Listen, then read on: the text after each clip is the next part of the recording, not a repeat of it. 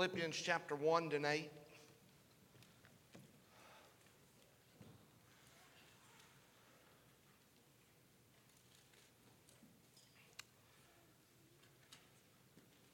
I want to tell you from the very depth of my heart one more time, thank you so very much for the hospitality, the accommodations, the meals. My goodness, I'm going to have to go home and repent of the overeating and that kind of stuff. We have been fed just a real banquet every time. Appreciate all the work. I know that there's a lot that goes in to taking care of guests, and you're second to none in the way that you've treated my family and I and put us up. And so just want to tell you so very much. I appreciate it. Appreciate the time for fellowship with not just the missionaries, but with your pastor. I've known him, as he said, when we first started for a number of years, and I've always admired your pastor, his stand for the Lord, his heart. I've always been fed when he's been around and preaching and those things, and just appreciate the opportunity to stand in his pulpit is quite humbling. And Brother Smith, thank you so very much for the invite to be here. Philippians chapter 1 tonight, I want to preach something that may be a little different from Missions Conference, but I think by the time it all unfolds, it'll help us and make sense. And really that's what we're here for. We want to help. Want God to help us and give us what he has from his word. And so you're there in Philippians chapter 1. Let's stand tonight if you would. Give you a chance to stretch your legs, and we might stand in honor of our text this evening as we read the word of God. Philippians chapter 1, beginning in verse number 12. The Bible says, "But I would ye should understand, brethren, that the things which happened unto me have fallen out rather unto the furtherance of the gospel, so that my bonds in Christ are manifest in all the palace and in all other places. And many of the brethren in the Lord, waxing confident by my bonds, are much more bold to speak the word without fear. Some indeed preach Christ even of envy and strife, and some also of goodwill. The one preached Christ of contention, not sincerely, supposing to add affliction to my bonds, but the other of love, knowing that I am set for the defense of the gospel. What then? Notwithstanding every way, whether in pretense or in truth, Christ is preached, and I therein do rejoice, yea, and will rejoice." Our Father, tonight we do count it a privilege to be gathered. God, we want to rejoice so very much in the fact of what the Lord Jesus Christ has done for us. And God, it's not just a miracle in itself, and certainly it would be worth our time to spend praising you and worshiping you over the fact that you let us, dear God, have the opportunity of salvation, change our lives, our hearts. And Father, I'm amazed tonight the fact that you not only do that, but you let us serve you. Father, I'd like to stand and be able to say I've always done right, but I haven't been the best servant I should be. And yet, God, you're so gracious and merciful. Father, you still got something for me to do. And I'm thankful for it. I pray, God, that you'll help me. I got no other agenda tonight than to be a help and a challenge, maybe a blessing to your people. And God, I pray that the word of God would go forth, take root in our heart, produce within us all that you desire. We'll be careful to thank you as we ask it together tonight in Jesus' name. Amen. Thank you so very much. You may be seated. In studying the book of Philippians, in particular the life of the Apostle Paul, there's very little doubt that the church of Philippi had a special place in the heart of the Apostle Paul. Now, I'm quite aware that 2 Corinthians chapter 11, verse 28 tells us that the care of all the churches came upon Paul every single day, and I believe that. I believe Paul had a real special burden for all the ministries and the churches that God had used him and allowed him to have a part in, to being established. I believe that Paul loved every single place that God, no matter how backwards they might have been, no matter how carnal and all the problems that somehow had flooded into these different churches along the way, I believe that Paul loved them with a real sincere desire and burden for the Lord. And I'm telling you, when you give yourself to a place, that desire and that burden and that heart for them ought to be evident. And I believe it's evident in the life of the Apostle Paul. But there's something about the church at Philippi that's just extra special. It's a place that's very, very dear to him. Look with me in chapter number 1. Just go up a couple of places and look in verse number 7 and notice the way he addresses this church. He says here in verse number 7, he says, even as it is meet for me to think this of you all, because I have you in my heart. I'm just thinking about you. I'm not with you. I'm not in your presence. But man, I just can't get you off my heart. Notice what he says in verse number 8. For God is my record. In other words, he's saying this openly. I stand before the Lord, and as God is my witness, is kind of what he's saying here. For God is my record, how greatly I long after you all in the bowels of Jesus Christ.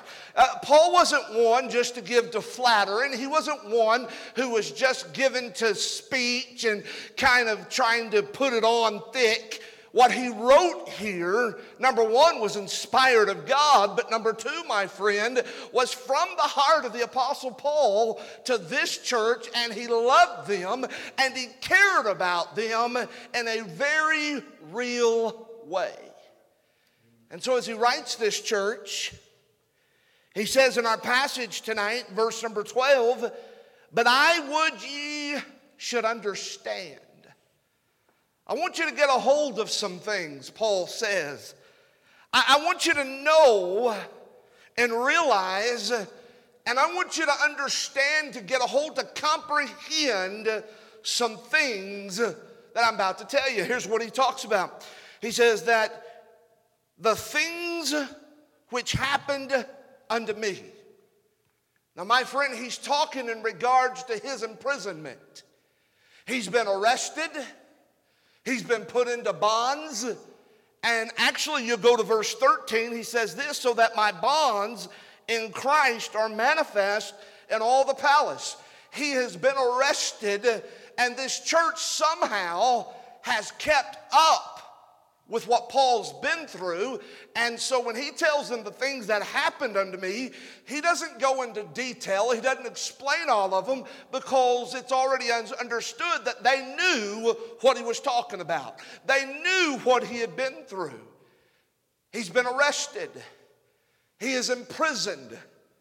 In fact, the Bible says there in verse 13 that he is put into the palace. That's talking about Caesar's court.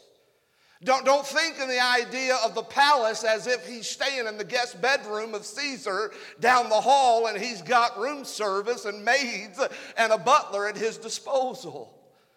It's talking about the fact that he has been delivered to Caesar's court. It's much like Jesus when Jesus was delivered to Pilate's hall. My friend, this is not a scene of luxury. This is not one where everything is going well and everything is going right. Paul has been through some real battles, and the things that he has gone through have been anything but luxurious. You go to chapter 28 of the book of Acts, and about verse 16, it talks about when he comes to Rome, he is delivered to the captain of the guard. That guard there is in reference to the imperial guard that guarded Caesar's court, and they say that this guard was from anywhere to 16 to 20,000 soldiers. They were charged with keeping the safety and security of Caesar's palace, as well as Caesar and his own family. And even though he was allowed to have his own dwelling, the Bible teaches in Acts 28, my friend, that when he was delivered, that he had a soldier who was to keep watch or guard over him.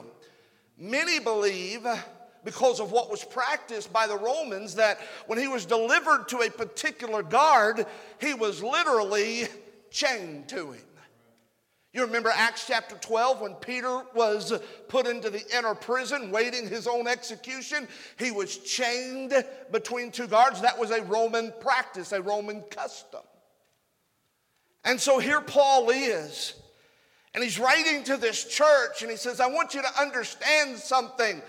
The things that have happened unto me. I don't want you to stick out your lip, and I don't want you to weep, and I don't want you to feel sorry for me. I want you to know that some things that have transpired, God has worked out for his glory. He says there in verse 13, so that my bonds in Christ are manifest in all the palace and in all other places. When the Lord said and declared in Acts chapter 9 that Paul would end up suffering great things for the Lord, this is part of it. And my friend, certainly he has suffered. And again, this is anything but luxurious. He is having a very difficult time. He goes to Rome, and the Bible says that he has to wait 2 years before he is brought before Caesar. Now, you think our court system is slow. 2 years. 2 years of being mistreated, mocked, beaten, abused. And yet, through it all, Paul says, I want you to understand something. I want you to see this properly. Please don't feel sorry for me. Please don't. God has done something through this particular instance and the things that have happened on me. What I want you to do tonight is I want to look at our passage. I want to pull out some things that Paul wanted this church to understand. And then I want to give you the title of the message and make a particular application. First of all, tonight, I want you to notice that he wanted the church at Philippi to understand the divine purpose. So what do you mean, preacher? Here's what he says. I would ye understand, brethren, that the things which happened unto me, now notice this, have fallen out rather unto the furtherance of the gospel. The Lord has taken my situation, my circumstances, and he's taken the gospel further than what we could have ever imagined. The word furtherance is an interesting word because the word has its roots in military history, and it's talking about overcoming obstacles and barriers when an army would advance. You understand in military history that often people would build forts or build barriers. They would barricade themselves into particular defensive positions, and they would either put man-made obstacles in the way, or they would use the landscape as obstacles and barriers. And what it was to do, it was to hinder the advancement of the army to their goal. Paul says, what God has put me through has broken down those barriers. It has gotten through that. And my friend, he says, I've been able to invade. I've been able to advance into ways and areas that you would have never imagined. Now think about that. You think about where Paul is. My friend, he's in the Imperial Guards. He's talking to some of the meanest, cruelest men that the Roman Empire has as their soldiers. You think about what you know about the Bible. And remember when Jesus was crucified, Pilate gives orders to these men that are part of the Roman soldiers. And you know what they did? They would have scourged him. But before they scourged him, the Bible says they took him inside Pilate's hall. And there they put a robe upon him and a crown of thorns upon him. And they spat upon him and they beat him and they pulled out his beard. Do you know that that was not what Pilate ordered them to do? Those men did that because of what was in their heart. That's the kind of men that were part of these soldiers. And you think about those men there in Palestine, and you think about what Paul's dealing with. Paul is there, and he's before these men. He's right in the midst of them. And look what it says in verse 13. He says in verse 13, so that my bonds in Christ are manifest. Hey, people are taking notice of what's going on. They're taking notice of the message that he's preaching along the way. God has allowed Paul right in the smack dab middle of these soldiers to preach the gospel to them. And guess what? Some of them are responding. Some of them are getting saved. Now, Paul could have never done that under his own plan, under his own attempts. You think what those men would have thought about had Paul showed up one day, said, hey guys, I want to talk to you about something. They'd have laughed him out at best, and they'd have executed him on the spot at worst. Paul didn't plan this. Paul's not the one that devised this entire scenario. God had a purpose with his life. And God brought circumstances that allowed the furtherance of the gospel.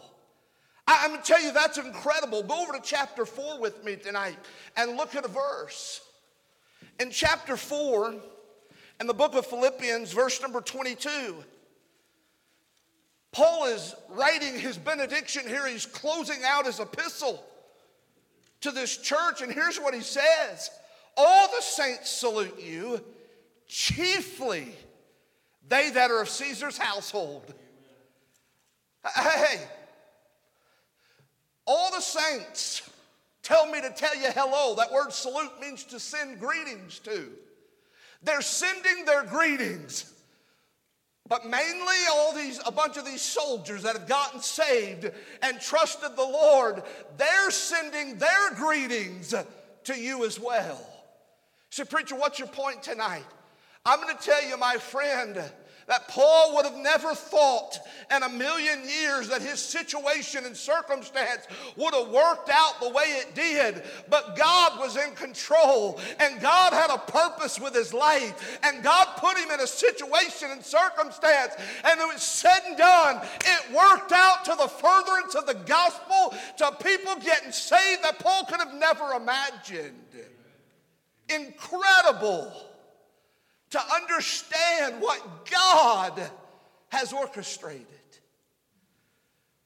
My friend, listen to me tonight. Ladies and gentlemen, God has a divine purpose with your life. You see, we think sometimes, well, of course, Paul, preacher, you need to understand God used him because of his position. He's an apostle. He's a preacher. Of course God's going to use him. I'm going to tell you tonight, positions come and go. Oh, what do you mean by that? If the Lord doesn't return, one of these days, I'll not be a pastor anymore.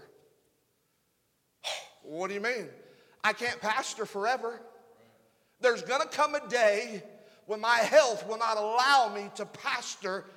I don't expect that anytime soon. But there's going to come a day, if the Lord doesn't return and call me home, that I'm going to have to change my position. Positions change. Positions come and go. But the purpose of my life, my friend, is still as real as it is today as it's ever been. God's got a purpose with me. He's working things out in my life, and it's so that I might bring Him glory and honor in all that I do. He's working on my behalf, and He's working it for His good and for His glory. And so don't get this idea, well, of course He'll use Paul. Paul was an apostle. Of course He would use Brother Elam. Brother Elam's a missionary. Of course He would use Pastor Smith. He's got the position of being a pastor. Now listen to me. God's got a purpose with every single child of God. We got to quit worrying about so much about positions and realize we have a purpose as the children of God.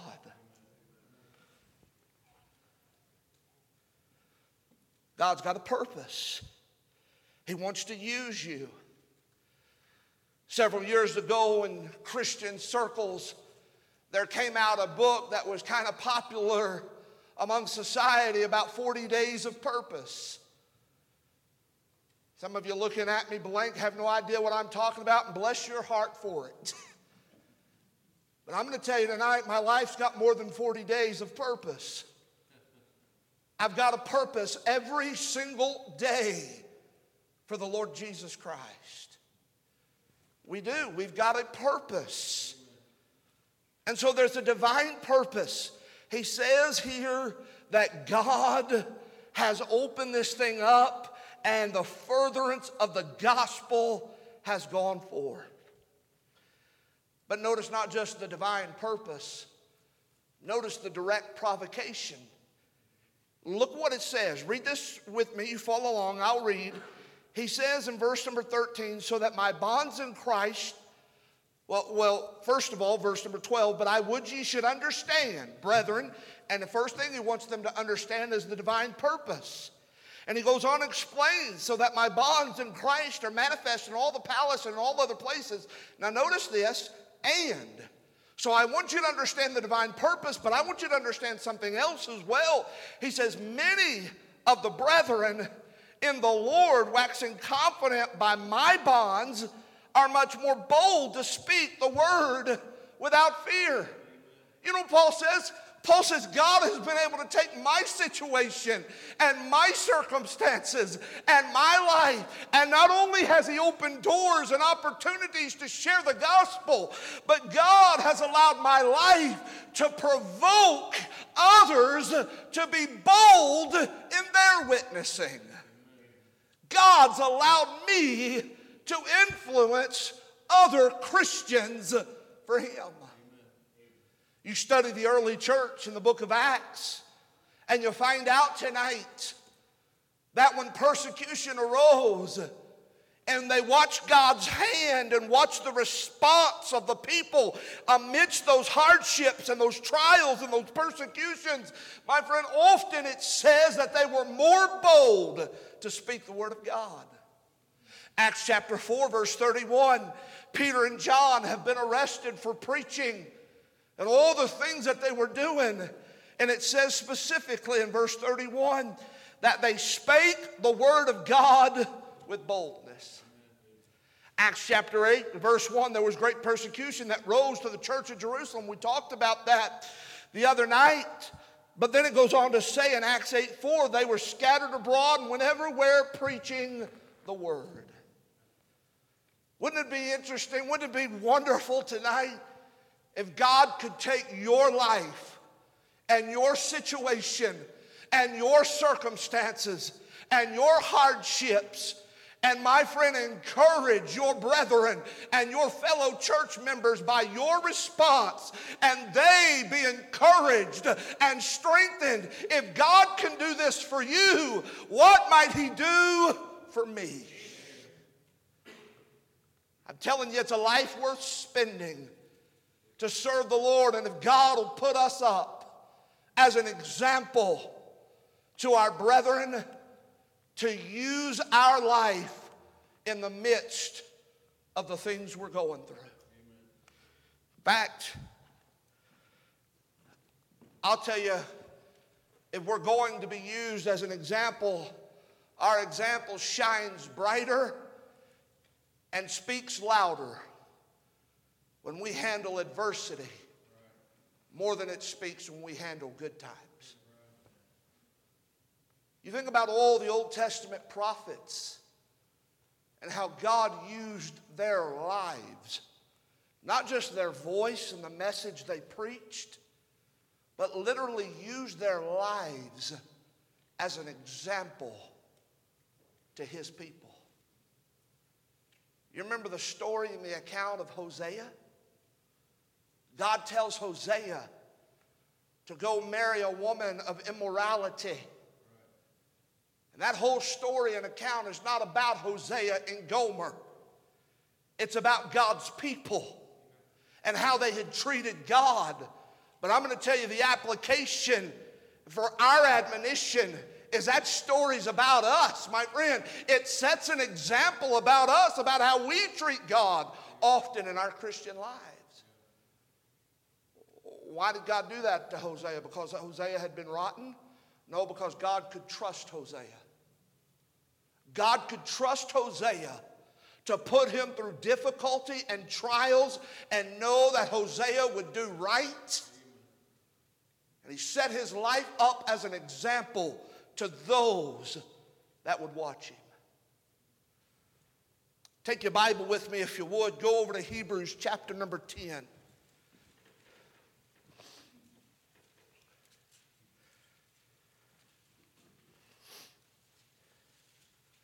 Hebrews chapter number 10, we often talk about verse 25, and we use that in our Baptist churches about not forsaking the assembling of ourselves together. And I believe that, and I'll just give you a little thought tonight on that. It doesn't say that we're not just to forsake the attending of ourselves together. It says that we're not to forsake the assembling of ourselves. You can have everything in attendance and not be assembled. Assembled means to be connected. You ever go to Walmart, buy something that says assembly required? I hate them things. Never turns out right, ever. But you can have all those parts in attendance and not be assembled.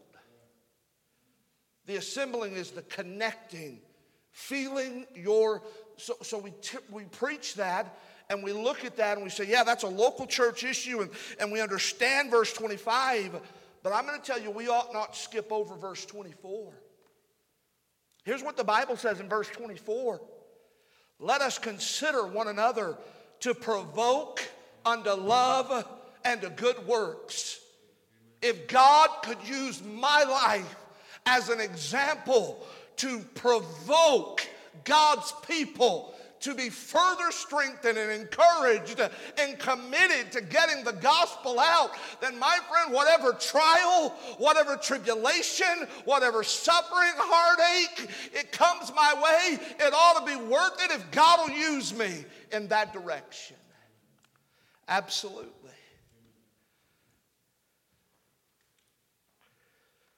What a privilege to be used of the Lord to influence others and the very thing that's closest to the heart of God. And then look with me tonight in verse 18. Back to our passage in Philippians chapter 1. And by the way, he said there that we're to provoke one another to good works. You want to know what the word provoke means? It means to incite. You want to see provoking? Watch a little brother with his big sister. He knows how to provoke. I watch my boys. I had 4 older sisters. I know what it is to provoke. I get around my boys every once in a while and say, no, you're doing it wrong. This is what you do. Incite them to a response. God could use our life and the way we respond to adversity, hardship, heartache, and provoke our brothers and sisters and encourage them. He could trust Hosea. He could trust Paul. I wonder tonight if he could trust me. Could he trust you to know that no matter what he puts us through, we're going to respond right? And he's going to be able to work the furtherance of the gospel with our own witness. And he's going to be able to use us to provoke others to speak more boldly than they ever have. I want you to understand, brethren. I want you to get a hold of this divine purpose. I want you to get a hold of this direct provocation. But then he goes on to say in verse number 18, he says, what then, notwithstanding every way, whether in pretense or in truth, Christ is preached. And here's what he says, and therein do I rejoice, yea, and will rejoice. He has a declared pleasure. This is what it's all about. Wow. But Paul, some of their motives for preaching Jesus isn't what it ought to be. Paul says, if Jesus is preached, I'm going to rejoice in it. I'm going to rejoice in the fact that Christ is being exalted and preached, and the gospel is going forward. Now I want you to think about what Paul's dealing with tonight. He's in prison. It's not luxurious. He's no doubt suffered beatings, mockings, cruelty. He's gone through all this, and he's telling this church, please understand. I want you to get a hold of this. Don't weep for me. Don't feel sorry for me. Look what God has done. He begins to testify on behalf of what the Lord is. He says, I'm going to rejoice. Now, Paul's not rejoicing in his adversity, per se. He's not glad he's hurting.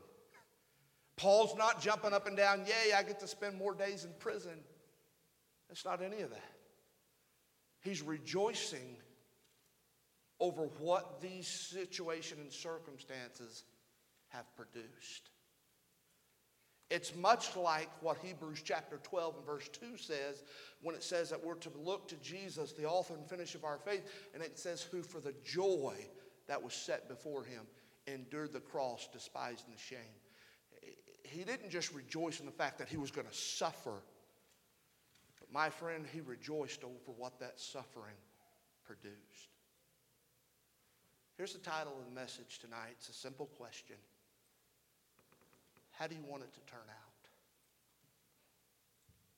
Can I be real honest with you? 2020 has been a doozy of a year. That may not be scriptural terminology, but that's Oklahoma term. It's been a very weird, crazy, difficult year. We're supposed to turn our clocks back an hour this Saturday. I think I'm refusing to accept any more time of 2020. I'm just not going to do it. It's been you take this virus, you take the sickness, you take the shutdowns, you take the violence and the riots of our cities, the political divide at the very fabric of our country, and it's been constantly thrown in our face through media and devices and those things. And you take that we've all seen, we've all been exposed to, we've all gone through, and then you couple that. Anybody else tonight have a hard year personally? I'm not asking you to raise your hand. I'm not asking, it's just a rhetorical. I'm asking you, listen, this has not only been a hard year for us as a people, as a nation, but I'm going to tell you it's been a difficult for me this year. We've had some things happen, some things transpire that absolutely are gut-wrenching.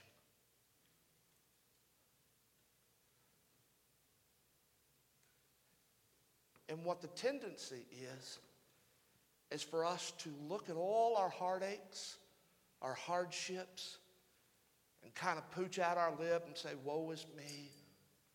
And man, this is... But what if God would take our situation and our circumstances that he knew about before they ever even came up in our imagination? He already knew about them. He was already aware of them. What if we would let God use those circumstances for the furtherance of the gospel and the provoking of our brothers and sisters for the cause of Christ? Oh, preacher, no, come on. Are we just going to let these situations arise and, well, it's just another hard time? Or might we respond properly as the people of God ought to? May God use that which we deal with. You never know who's watching you. You never know what coworker's watching your life, knowing what's going on, some family member, somebody else in the community, what God might do with you. Hey, Paul said, I want you to understand, he's not making light of what he's had to deal with. God knows my heart tonight. I wouldn't dare make light of what God's people have to deal with, and the stress and the hurt and the anxiety. But my friend, let's not just let these opportunities go by. May God help us to let our light shine before men, that they may see our good works and thereby glorify our Heavenly Father. How do you want it to turn out? Because it really comes down to how you respond. How you respond and how you deal with these issues can either hurt the work of God, or God can take it and use it to further his kingdom and his work in ways you never thought possible. Ephesians chapter 3 and verse 20 is still in the Bible. And he is able to do exceedingly, abundantly. I love that. It's just like he ratchets it up every time. Exceedingly, abundantly, above all that we ask or think. What might bring heartache and pain to our lives now, God's very capable of using in the eternal picture to get the gospel to those that you never thought possible. How do we want it to turn out? Paul said, I would have you understand that the things which happened unto me have fallen out. When it's all said and done, this is the situation. You see, we often look at the present and forget that God looks at the situation with the end in mind. Let's trust him tonight. And let's ask him to use whatever we're dealing with, whatever we're going through. Hey, there's a community here that is unsettled as you are about the virus. They're as unsettled as you are about the political climate. You've got the answer. May they look at you, may they hear you, and may God use the situations of our nation and us personally for his glory. Amen. I want it to turn out right. Amen. I want it to be for him. Every head's bowed and every eye's closed tonight.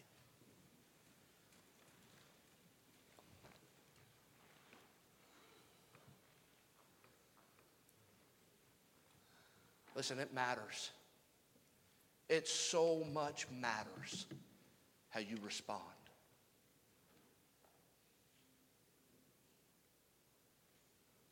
I know that days are stressful.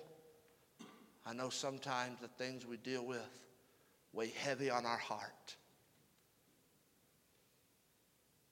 And I may not know you personally and all the things you're going through.